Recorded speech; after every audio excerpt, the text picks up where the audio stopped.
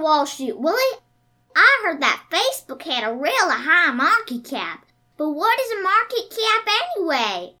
Well, a market cap, also known as market capitalization, is the market value of a company.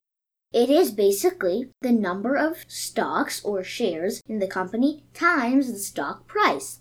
So, for example, if there's 1,000 shares in a company and each share is $100, then the market capitalization or market cap of the company is $100,000.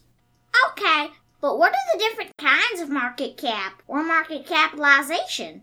There are different kinds of market cap, including small cap, mid cap, and large cap. There's no clear definition of the value of the company for each, but generally speaking, more than $10 billion of market capitalization is large cap, mid cap would be $2 to $10 billion, and small cap would be less than $2 billion. But how is the market cap even relevant?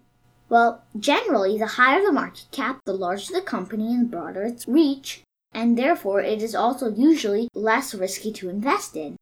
For example, Disney's market capitalization is $150 billion, and it's a large cap company.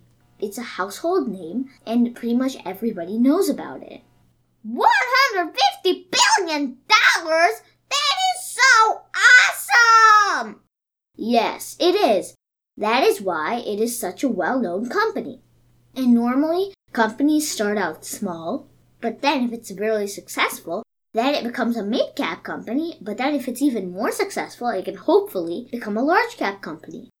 Wow! Thank you so much for teaching me what a market cap is, Wall Street Willie.